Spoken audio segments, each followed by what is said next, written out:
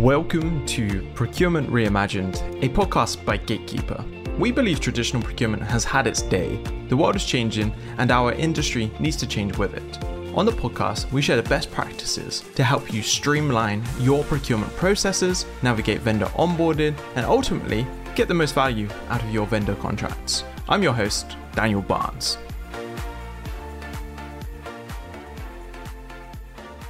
What's one thing you love about procurement? Because you did mention that your route into procurement is a little bit unconventional. And what I find is that I speak to a lot of procurement people. A lot of people just fall into procurement and don't always really like it. They're not really passionate about it. Whereas just the brief conversations we've had, you are. What's something you love? So how did actually I ended up in procurement? So it started with my dad, actually. He's now like over than 25 years in procurement, different areas in supply chain. Another kid, I was growing up with an impression that, because he was all the time traveling, in that times, like around 20 years ago, when you had dinners with suppliers or customers, they happened at home. So I had an opportunity to meet people from different cultures. So I had a very high exposure to that kind of things, which already set up a little bit different mindset for me. And I saw it procurement is so exciting. There's so many traveling adventures, and you can even incorporate your passion, because my dad is a certified pilot, and within a company that he still actually works in, he flies to private jet that the boss has. So you can imagine the bubble I was growing next to it. And then I actually started working in procurement. Well, not maybe specifically in procurement. My first job roles were semi-administrative procurement roles. And you can imagine my bubble really vanished, because it was nothing at all like that. Somehow I was thinking that, okay, what went wrong? Why is that working that way? But I started instead I could go and complain. But I said, I've been raised in a little bit different mindset. So I started thinking, okay, my dad had that kind of a job. It's rare. Maybe it doesn't happen to everybody, but it is still there. So I just need to figure out how to go, what I need to do to be on that path. And I then started thinking, procurement is by metrics, because this is what at that time was. Okay, I want roles that will allow me to be med-driven so I can understand my performance. So I started going deeper into procurement, not by accident, because I was transferred to this role. And when I started going into procurement, I saw that actually you meet a lot of people. You actually connect with them. You can exchange the passion. It's not solely about just talking transactions. And I like this connection part. And those first roles allowed me to figure it out that the unique thing in my dad's work that I admired the most is the relationship part. This is how actually he ended up where he ended up, because he built this connection with his boss. They had a common passion for airplanes and the whole air industry. And this is what brought him to the place he is. So early in that stage, I've already learned. So that's my goal. That's my vision. I need to go. And this is how I started building my career with. And I was always in the services area. So I would always serve in the business, not I was driving actually and bringing sale the business. And I really like it, because I know that in procurement, often they're complaining, oh, sales can do that. They can do that. They drive that. And we are seeing, but we need to shift even our own, thinking you still drive. You're the one serving them so they can do this business. And that's your unique value and I think return. But these are thoughts that I have now. Then I had a little bit different, and I have ups and downs. But still I had one really focused, being relationship focused, being people focused. So this is what brought me to the place I am here. Yeah, absolutely. And it's a cool way to look at it. And do you have any tips for how do you actually focus on those relationships? Because I feel like this is one of those ideas, right, that a lot of procurement, they kind of know that they need to build relationships, whether it's with their suppliers, the salespeople on the other side, or internally, probably where it matters even more, It's like, how do I build relationships with the tech team, with the engineers, with the manufacturing side? I've got to use our services. Maybe what's a lesson that you learned from how your dad approached it that maybe you've kind of brought into your everyday work now? So I think like the most important thing, like the tip, like okay, let's say it, how to say it like differently. It's maybe not a tip, it's a basic psychology thing. You really, to actually like outperform things, you need to work more on yourself. And what I mean, like you need to really kind of resign from your ego. Ego, it's the worst thing that actually makes building relationship difficult. Because if you have like a very big ego, you don't listen. You actually don't listen what people say. You're only forcing your own ideas and you think, these are the best ideas. So like very basic, I think, psychology things on just talking with people. And also like ego is being like, you feed it with, like if you achieve like a really great savings, let's say, you feed your ego. Oh, I'm such a cool negotiator. And then you forget about all the learnings that maybe you had along that side, because to get that, you really did a lot of things. For example, maybe you squeezed the supplier. That's also a learning for you, because then you should think, okay, why did I act it that way? Did I really have to act that way? Like by what I was driven? Because, for example, we all know we had that pandemic thing. We all know what happens when we squeeze our partners. Right? Let's say we don't get back what we thought we're going to get. Why? Because we kind of pushed them to their own limits. We didn't treat them in a partner way. So we have that one biggest tips in terms of relationships. We just need to get rid of our ego. Forget about it, to be honest. And it's really hard because we like to be appreciated. And I think there's actually one more thing that I think it's important, not only in procurement, but generally. And this is how we can also help you out on the path to this building relationship then, is being a person that says, I will figure it out, and then you're getting things done. Because this is what business, I think, likes the most at the end of the day, that things were done, even if it's not perfect outcome, but you didn't things done, you've made the process, you did whatever was needed, and you delivered, especially if it was delivered together. So I think these are like two things I see. And the getting things done part is actually from my dad. He always was saying like, you can be angry on things like what they say. You might not agree with what they said, but you advised, you did the most you could. And then you just get those things done with some advices, but you did it. And this is what will make you notice even in that service area and will actually foster the relationship further. This is really good advice, right? Because that ego piece can mean that you start becoming a blocker and things don't happen, right? Whatever it is that your business needs, you're advising to do something else, you're not listening to their approach, and you're never going to foster a collaborative relationship if you're always going against the people that you should be helping. And I'm going to take like a left turn here. We're going to connect all of this as we go through, but I want to move on to the procurement compliance piece. And I just wanted to ask you, what does procurement compliance mean to you?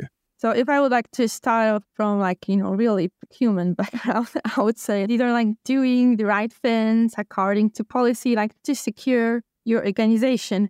But my turn on that is that compliance, it's about like doing the best I could at the moment when that was happening, the knowledge I had, and it was still fine, even though, it wasn't purely correctly or accurate toward the policy. So like breaking down that a little bit deeper. For example, let's take a case, you were queuing a thing, let's say, of course, out of policy thing, but still like you tried to mitigate the major risk or pitfalls that you had, you communicated about it, and for the future, you put some things to how to mitigate that. It's still, for me, a compliance. So what I mean that I think, and I believe actually, we should be within compliance more incentivizing behavior than actual performance. And this is the thing, because we are not able to be always like 100% accurate. It doesn't happen, I think, even in a win role that, we are always 100% accurate in things. And the same should apply here. It's just a matter what was the behavior along the way.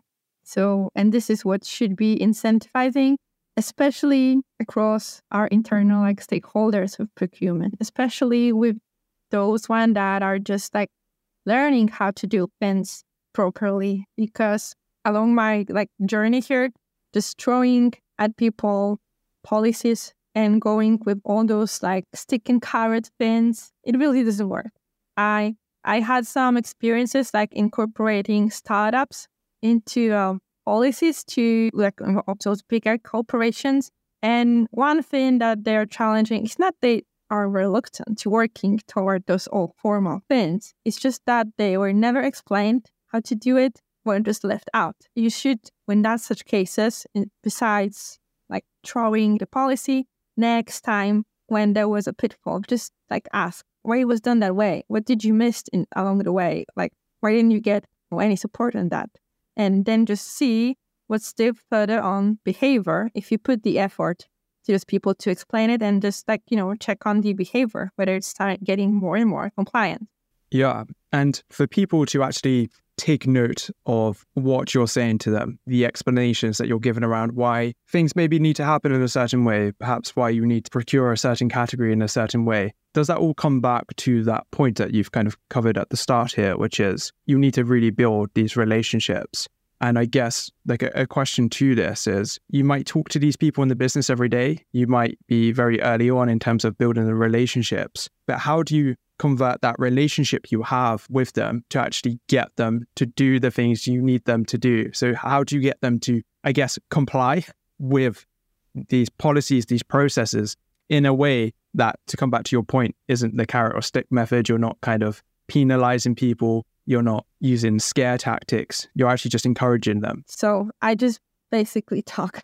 So I know we are in a society where we have all the time meetings, but especially in the first place, if I see I get a case that is really beyond the line that should be done, you have always two ways. It's just getting to how you respond to things. You're not able to be responsible. Okay, it happened, but you're responsible how you're going to respond to it. So of course, being busy, you can send an email and just say it should be done, or you can just, let's just meet, talk, and see how we can work on this case. It was not purely compliant. It should be done that way, but just let's talk and meet, see what were the obstacles. So especially when you're just establishing, I think now we are also in that remote environment.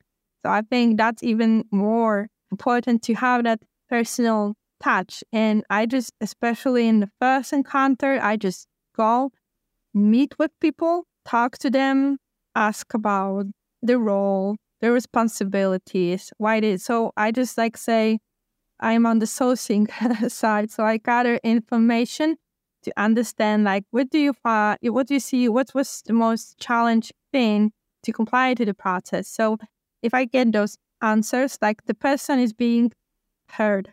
So I actually listen, I actively listen.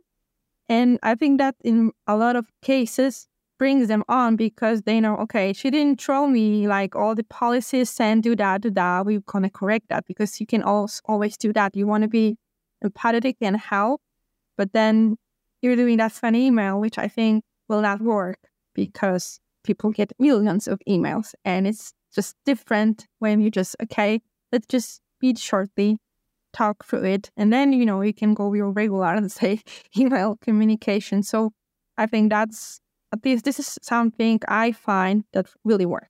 So, and then the other thing is that you actually deliver and do what you promise. So you don't broke your promises. And that's a thing that a lot of people struggle, especially is in this corporate thing. We are worthless. So we make promises, but we don't stick to things. And at some point of time, it's lowering your authority thing. So I think these are the two most important things you should have in mind when trying to onboard people on your side. It's not saying, you ruined my KPIs, or a little bit different. Yeah, I really like the advice so far because you've kind of said, drop the ego, get stuff done, actively listen. And I like your specificity there around actively listening, not just listening, which a lot of people do, right? They say they listen, but really all they're doing is lining up the next sentence that they're self-consumed, right? They're just internalizing the conversation. They're thinking about what they need to say next rather than really understanding the person. And that's kind of what you've said, like meet people, ditch the email, ditch the Slack message, meet them and truly actively listen to them, because what you'll start to figure out probably then is why they've kind of done something in a certain way, and you're almost acting like an investigator in some ways. That's kind of how I was imagining you when you were kind of talking through like your processes, like you're asking a series of questions about them, their role, what they do, kind of explain a bit about what you do. And throughout that conversation, you're going to uncover probably certain points, certain issues that they have operating within, say, the procurement lifecycle. And I thought that was really cool. Yeah, it's like the output that you get out of those like questions. It's not like just information for you that you meet the people and establish the contact. It's more like if you will need something in the future, it also then serves you. So I think it's really important to also look for that perspective, because, okay, you know that this is the person that will actually might help me out in the future, like with driving certain things, because I know what that person does. And this is where I can now finally like ask for some things for myself. At the end of the day, I think it's like you need to give out more than take. It's difficult because I think we have a very individualistic environment now. So like, my goals, my area, my role, and that kind of thing. So yeah, I think that's a great point. I think procurement teams especially can get into that very siloed trap, right, of having their own goals, their own aspirations, their own KPIs, SLAs that they are tracked and monitored against. But that can sometimes be at odds with what your colleagues are trying to achieve, right? So that's a really good point there. You mentioned, as you were talking about, meeting people and communicating and talking with them, that with the remote way of working, I think most organizations have some form of remote working, typically hybrid now. Do you see that as a challenge to building good relationships, or do you think it's still possible to build a relationship in enough of a way that lets you navigate these problems or gets people on your side via, say, a Zoom call, as opposed to meeting them and having a coffee with them in your office? I think definitely it is one of the major things. When you go to the office, like you said, you're sitting at a coffee, you actually get all those things behind the doors. So all those little things that are like happening there that can help you to connect the dots, and then in some projects just realize you need to ask about. So you get, let's say, at the first sight, the info. So these are the things that in a remote environment we miss. And I think that's the biggest challenge, because you're not able to be like on chat with multiple people and find the same vibes. You just get that. So that's the biggest challenge. Earlier, you had that. And with remote global environment, it also goes the same like with your suppliers, partners. Let's say the external world, you have also contact with. We are also focusing now, you can meet people across the globe, but you don't travel and you only do the talking during the calls. And I think you also like miss a lot of opportunities to go behind things, because it also on like those kind of remote calls, you only get as much as you are also willing to share.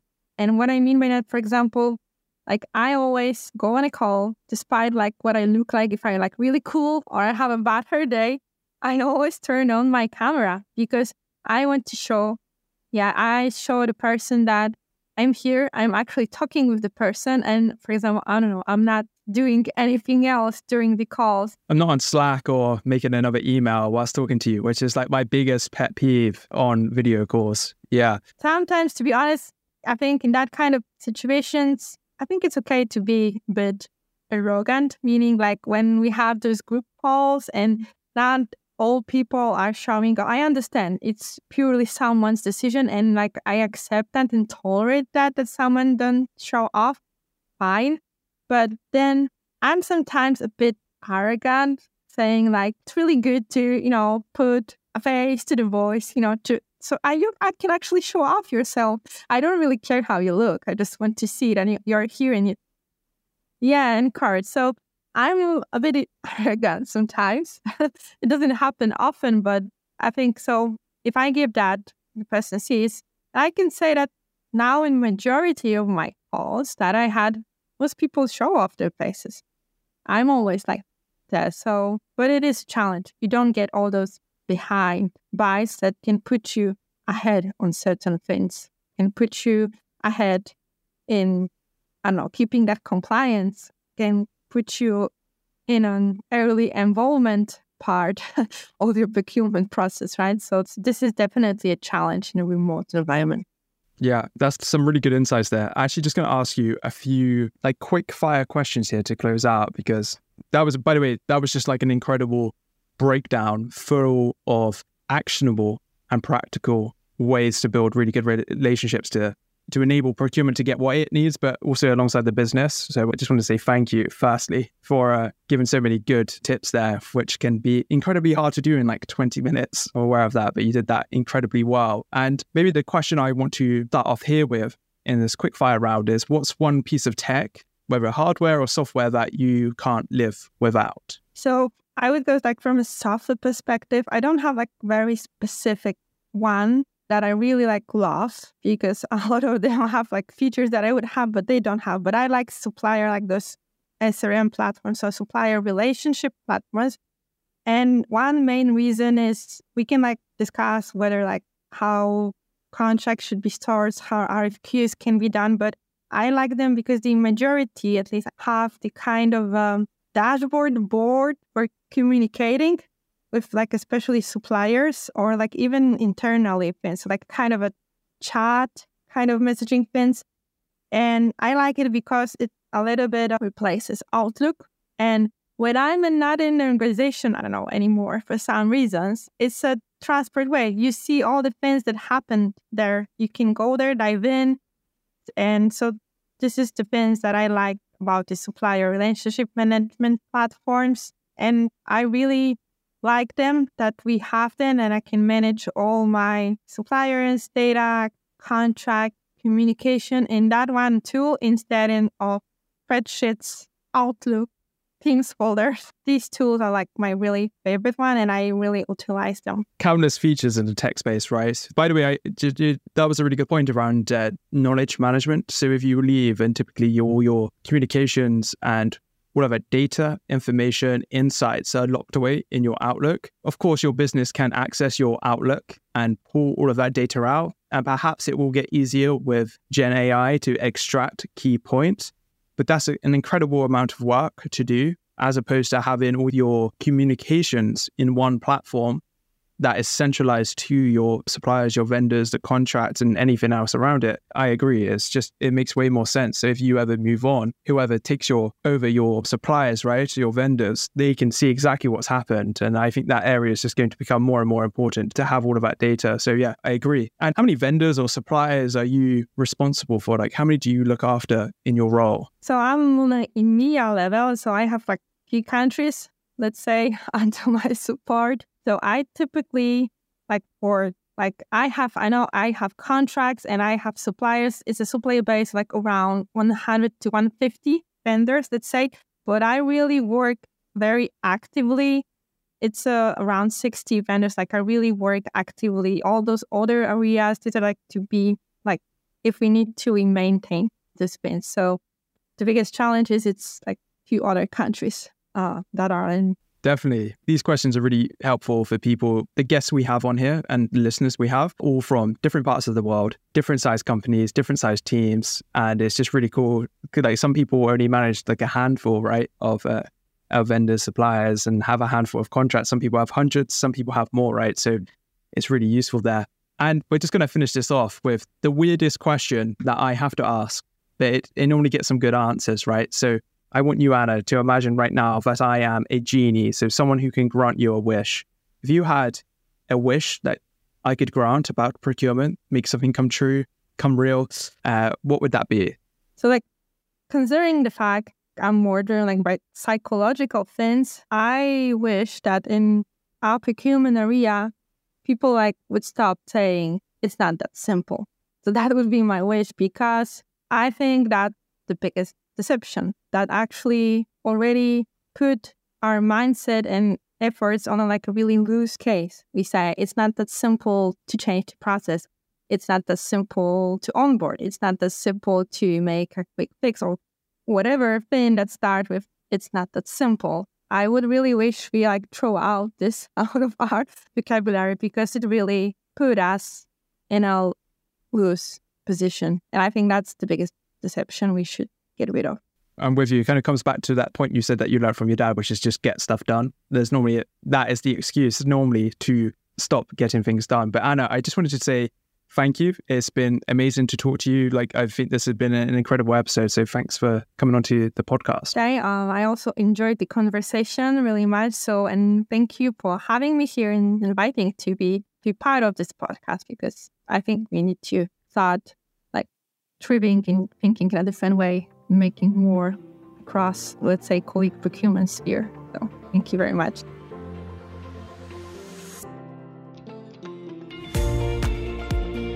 Procurement Reimagined is brought to you by Gatekeeper.